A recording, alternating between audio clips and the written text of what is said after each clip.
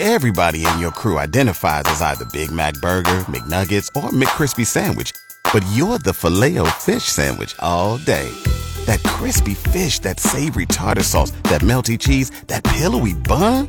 Yeah, you get it.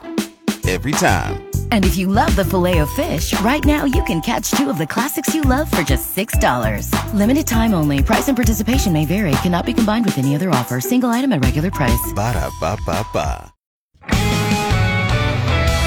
Good morning, I'm Jeff Moats. It's a muggy start to your day. We have 79 degrees, the heat index at 83. There is some fog in the area, visibility down to 6 miles or less around the Lincoln area.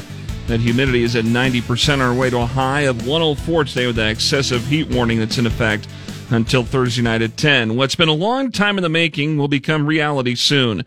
Work will start today on the new Sandhills Global Youth Complex off of First at Cornhusker.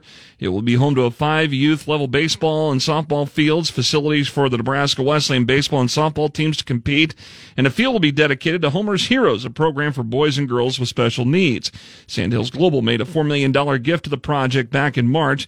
Today's groundbreaking will take place at 9 o'clock, and KFOR News will be there. Members of the Lancaster County Board found out through the media last Thursday about plans for a new state prison in the area of 102nd and Adams.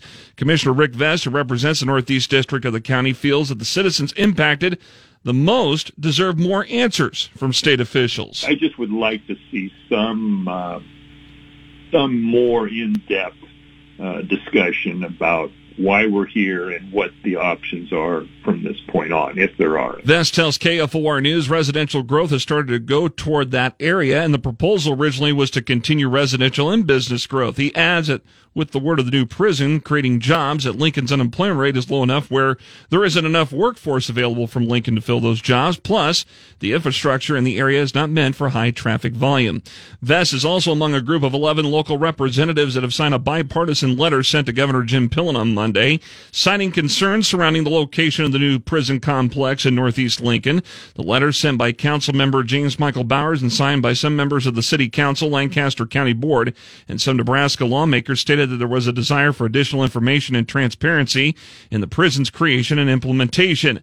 The letter invited Governor Pillen to an upcoming town hall meeting September 21st at 5:30 that evening.